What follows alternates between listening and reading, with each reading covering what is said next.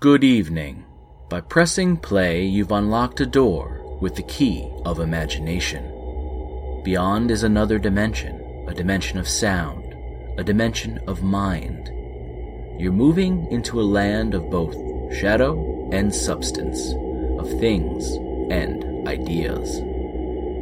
Welcome to Agoraphobia, the Agora Podcast Network's spooktacular month of ghoulishly engaging content, celebrating the spirit of the Halloween season. So turn on all the lights, check all the closets and cupboards, look under the beds, and continue, if you dare.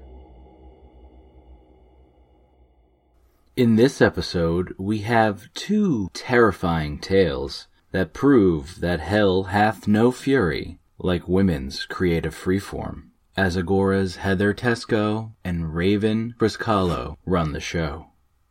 First up, we have Heather, who shares with us a tale of haunting history.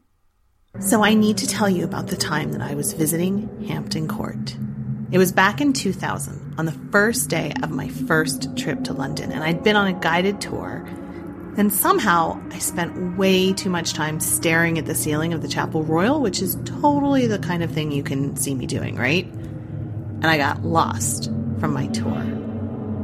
I'm not really sure how they allowed that to happen, but somehow I wound up sitting in Henry VIII's own seat and I sort of drifted off. I suppose mine had probably been the last tour of the day. Anyway, I'd been tired from jet lag, and somehow I just passed out. So there I am, asleep, in the Chapel Royal, just sound asleep. They must have come through and locked everything up, or I don't know, anything like that, and I just slept through it all.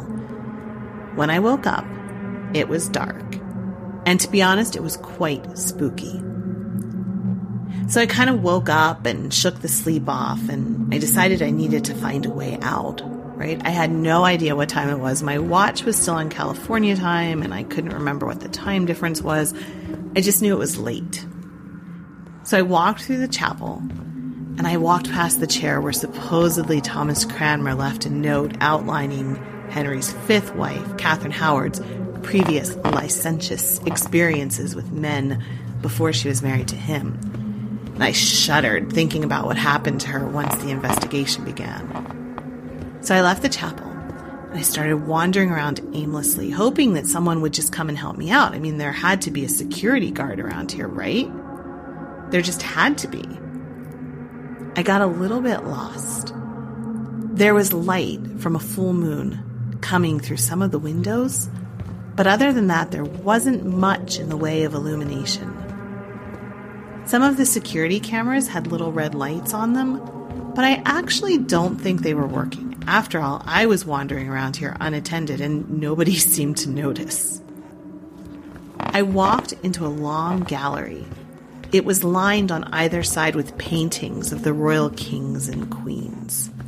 It had windows on one side, and through those windows, I could just see a little bit of the hallway, enough to keep walking straight in front of me, but I certainly couldn't see the other end of the hallway yet.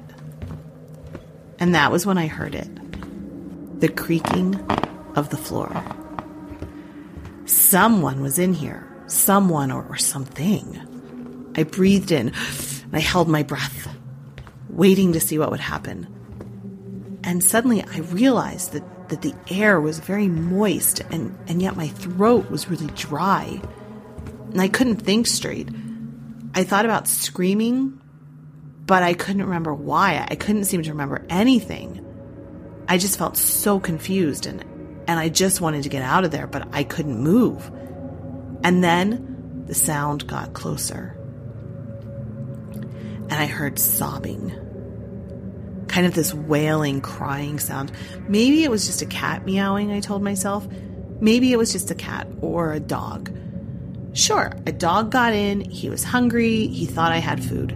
That is what it was. But then I saw it.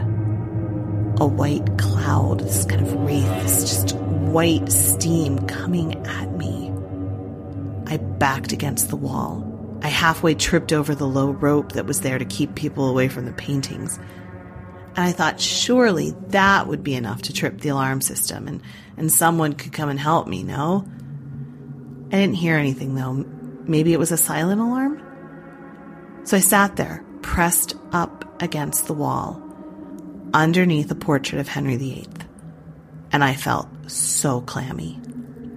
It's the British air, I told myself. It's just the British moist air. And then I got so very cold. I was just covered in chills and goosebumps. Oh, I was shivering. I closed my eyes. And that was when I heard a woman's voice. I need to tell him. You need to let me tell him. I pulled my knees up to my chest, and the chills seemed to just sit on top of me. Why won't you look at me? I need to tell him. The guards are coming so quickly. I don't have much time, but if I get to him, I can tell him. I need to tell him. I closed my eyes so tightly. Please, I need to beg mercy of His Highness. Please. Just then, the door on the far end opens, and I see the beam of a flashlight. The wraith just disappears with this shuddering scream. Why didn't you let me tell him? The guards walk over to me, and I'm clammy, and I'm freezing. Madam, you shouldn't be in here. What are you doing here? I got lost from my tour, I managed to mumble. Well, you shouldn't be in here, not tonight. None of us like to come in here, especially at night. We need to get you out of here anyway. If the curators knew you were in here alone, we could all lose our jobs. They help me out and walk me back to the entrance. I keep looking back to see if I can see anything, but I just don't. So they gave me the night bus schedule. They told me where to go to catch the bus. They gave me some water. And I'm hurriedly pushed out the door, and I look back, and I swear I can hear her screaming still. I'll never forget that night when Catherine Howard begged me to let her talk to Henry and beg his mercy. If only I could, I think. I've never been back to Hampton Court, and I have no interest in going back. But if you should go, tell Catherine I'm sorry I couldn't help her. It stayed with me all of these years, that night that I met Catherine in the haunted gallery. If you like this story, you can listen to more non-haunted, factual tales of Tudor England by subscribing to the Renaissance English History Podcast on your podcatcher of choice, or going to englandcast.com.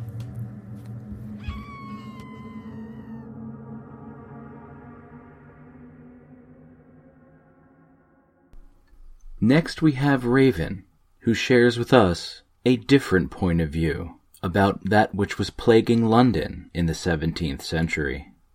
This being observations, or memorials, of the most remarkable occurrences, as well public as private, which happened in London during the Great Visitation in 1665. Written by a flea who continued all the while in London.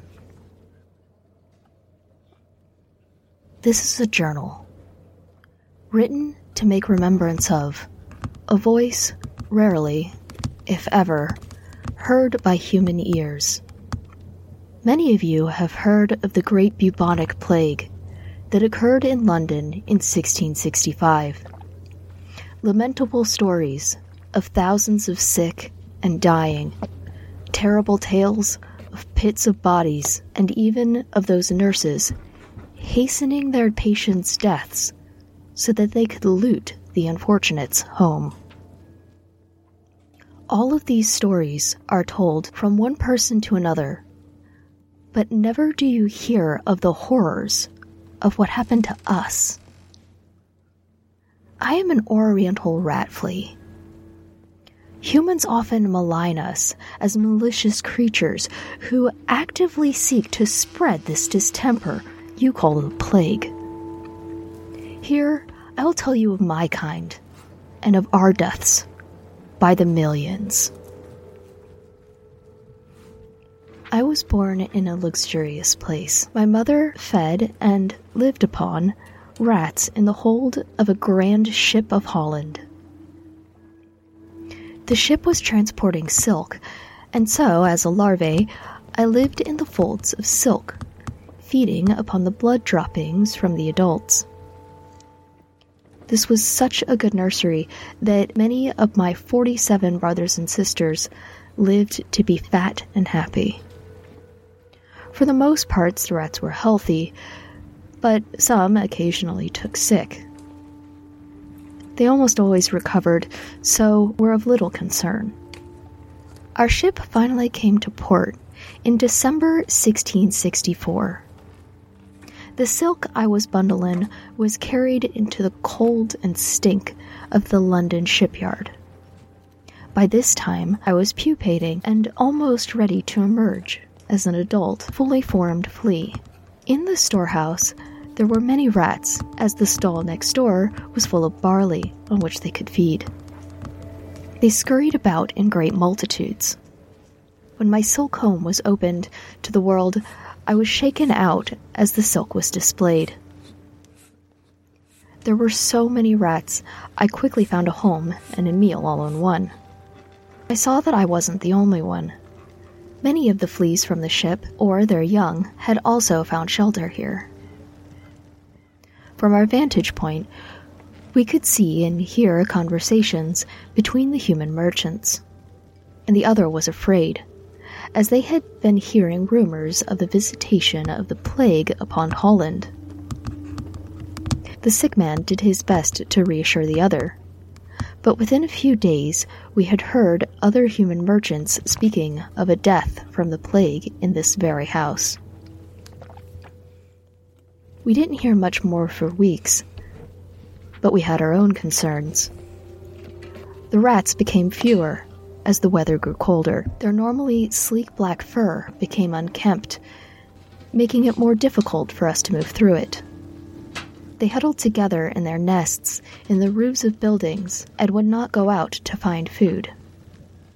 Other fleas began to die and act erratically, but I was too concerned with the condition of my hosts to pay attention to them.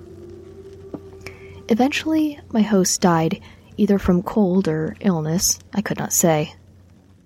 I thought I wouldn't have to go far to find another host, but many of the rats that were there before were now gone, and those that remained were sick and near death themselves, if not already dead.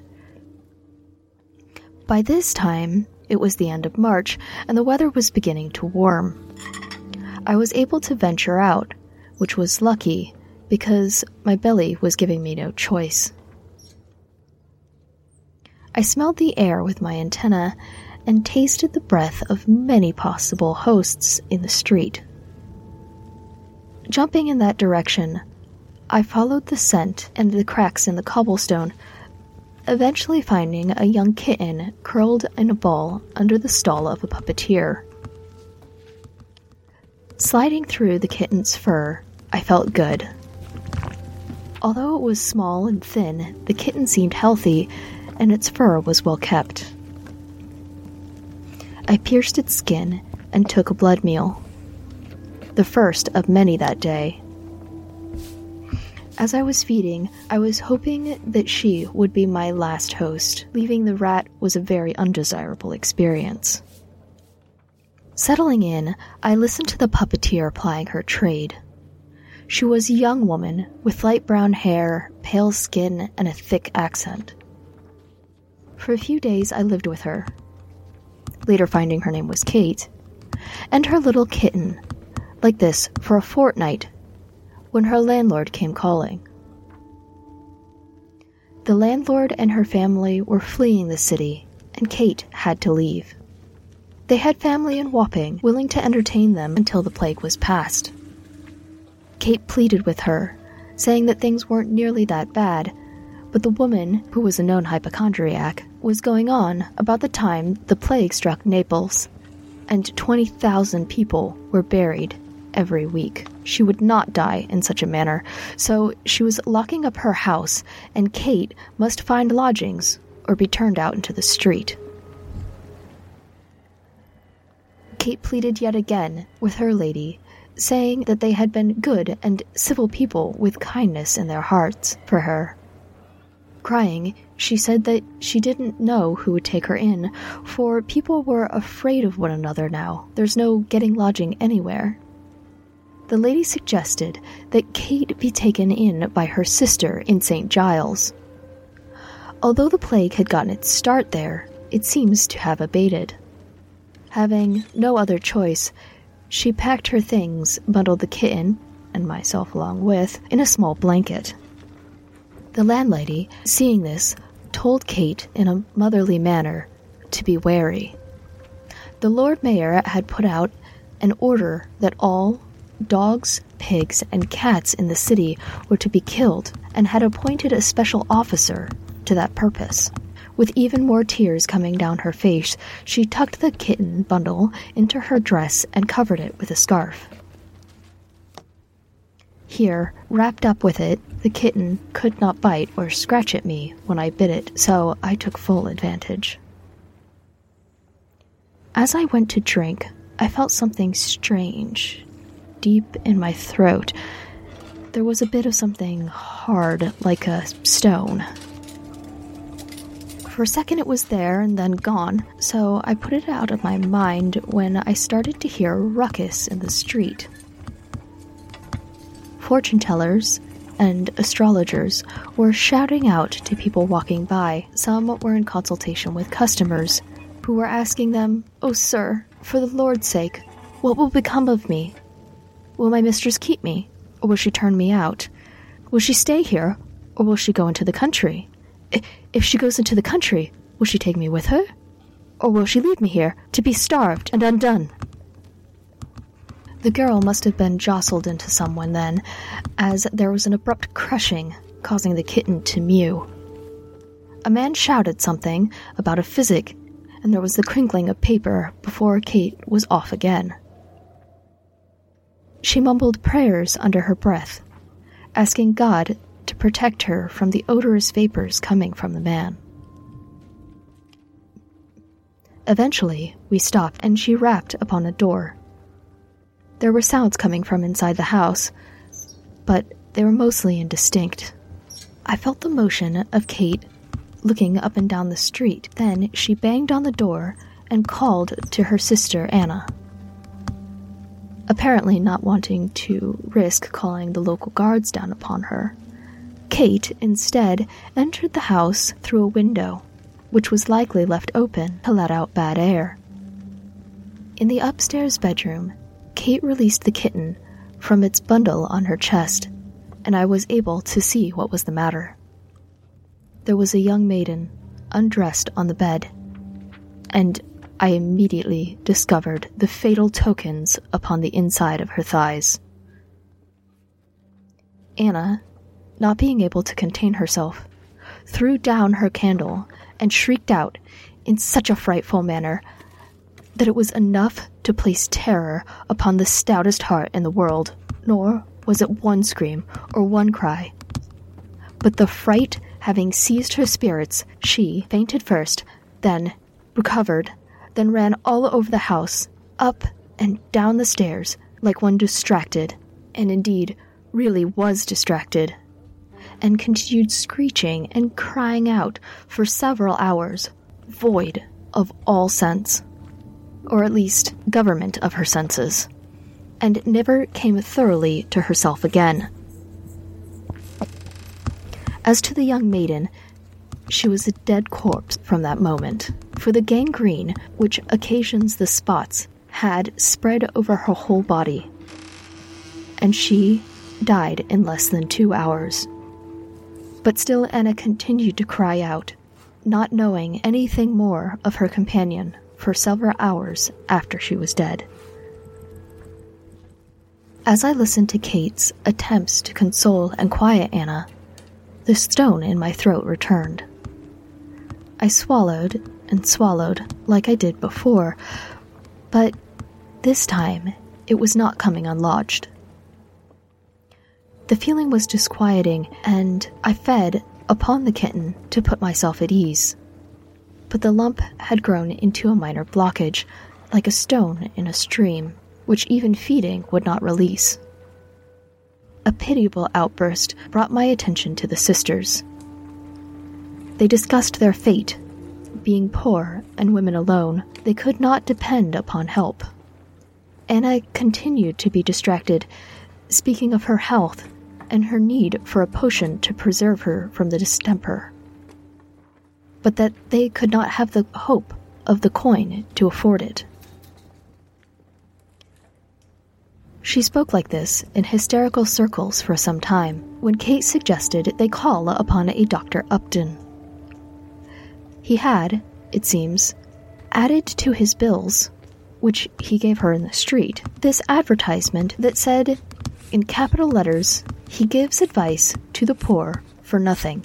Firmly grasping her sister, with fiery light in her eyes, Anna insisted that Kate go and speak to this Dr. Upton.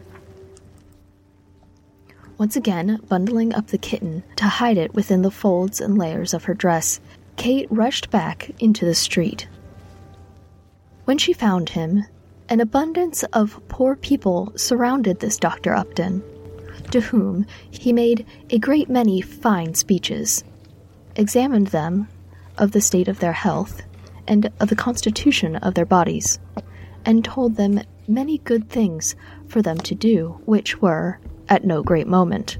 But the issue and conclusion of all was that he had a tonic or physic, which, if they took of such a quantity of every morning, he would pawn his life, that they should never have the plague, no, though they lived in the house of people that were infected.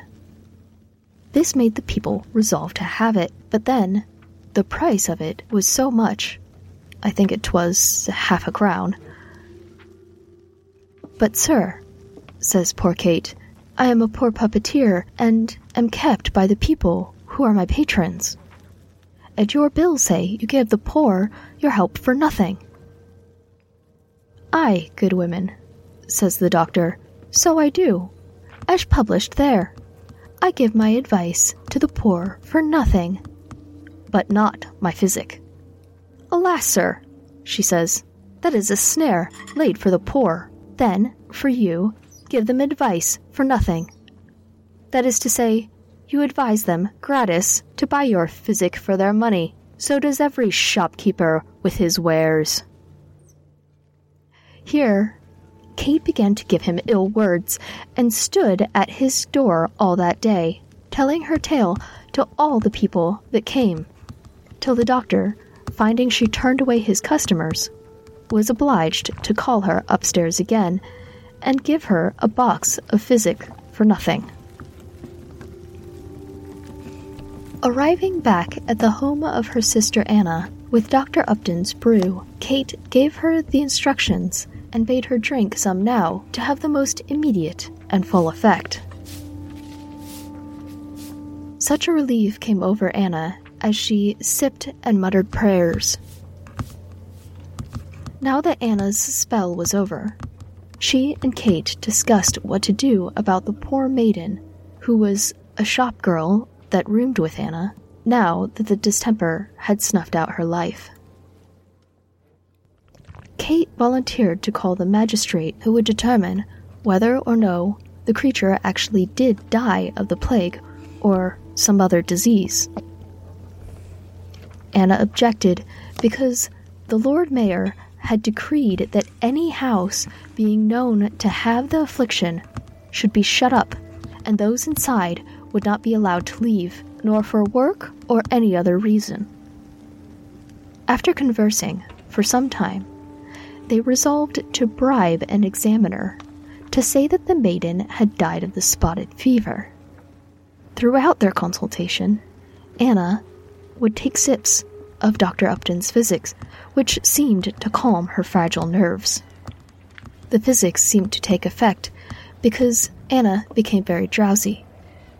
So it was resolved that all should go to bed for the night, that the sisters and the kitten should share a bed together, and they would send for the examiner in the morning. I tried again to feed from the kitten, but the lump in my throat was worse still. No matter how long I would bite, or how excellent a location I could find, the blood wasn't filling me, so I jumped off and left the kitten. I landed on Anna and swiftly made move to drink. Her blood tasted foul, metallic, and bitter. I then saw another flea. He was very thin and could hardly move. Like me, he was biting over and over, but not filling up. I went to him and asked if he too tasted the tainted nature of her blood. He said, "The humans took physics, potions, and brew. They poisoned themselves beforehand for fear of the poison of the infection, and prepared their body for the plague instead of preserving themselves against it. These odious and fatal preparations, some with mercury and some with other things as bad, perfectly remote from the things it pretended to be, and rather hurtful than serviceable to the body in the case an infection followed." Feeling the ache in my throat and the ache in my stomach from hunger, I asked him what these pains could be. "It is death," he told me. "It is panic and thirst and starvation and anguish." Alarmed, I bid him tell me what he knew. He told me of the scores of dead in this very room, not able to find a way out or a meal that would sustain them. For others, the disease made them run out of their houses at all hazards, and with the plague visibly upon them, not knowing either whither to go or what to do, or, indeed, what they did. And many that did so were driven to dreadful exigencies and extremities, and perished in the streets or in the fields for mere want, or dropped down by the raging violence of the thirst upon them. Others wandered into the country and went forward any way as their desperation guided them, not knowing whither they went or would go, till faint and tired, and not getting any relief from the rats or dogs along the road, they have perished by the roadsides, or gotten into barns, and there died. He told me of his symptoms, which were my symptoms: a blocked throat, and irresistible hunger. It was only the beginning for me, but he had been in this sad, pitiable state for some time. I could see my future clearly in front of me, this thin, dried husk, barely alive. Thousands of humans were dead, and tens of thousands would die. But for us, this Black Death would kill millions. For the rest of the night, I was in a panic, frantically searching for a place to bite that would not just warm my mouth, but would fill my belly. Every bite, the blood would rush in, but I could not swallow it down. Mere trickles would get past this blockage in my throat.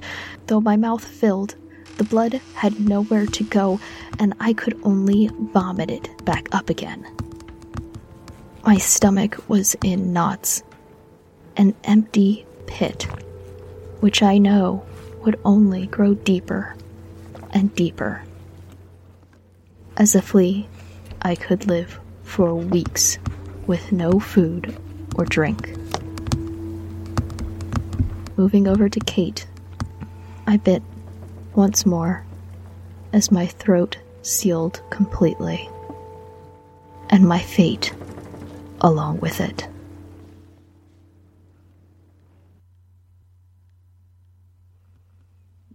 This production was a combination of original work and direct passages from the novel A Journal of the Plague Year by Daniel Defoe, to show what it would have been like to be a flea during the Plague of London. While the story is fiction, the facts are mostly true. The bacteria that causes Black Death is Yersinia pestis.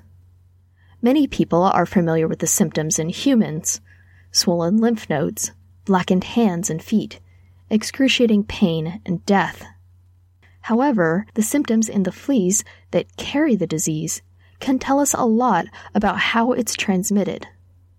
Inside the flea's throat is a structure called the proventriculus.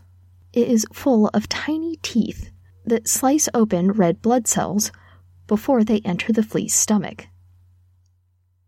The Yersinia bacteria blocks this passage between the proventriculus and the stomach. Every time the flea attempts to feed, the blood hits this blockage and goes right back into the flea's victim, carrying the bacteria along with it. This strategy of the Yersinia has the flea biting over and over again as it slowly starves to death, helping the bacteria that is killing it all the while. A warm welcome back to those of you who made it back, and a little bit of advice to take with you before you go. Not all knowledge is safe, and some things you can't unhear. The smartest of you will count your blessings and stay clear of dark corners and dangerous downloads. But those of you more daring, who laugh in the face of fear, will undoubtedly be back, like a moth drawn to the flame, for the next installment of Agoraphobia.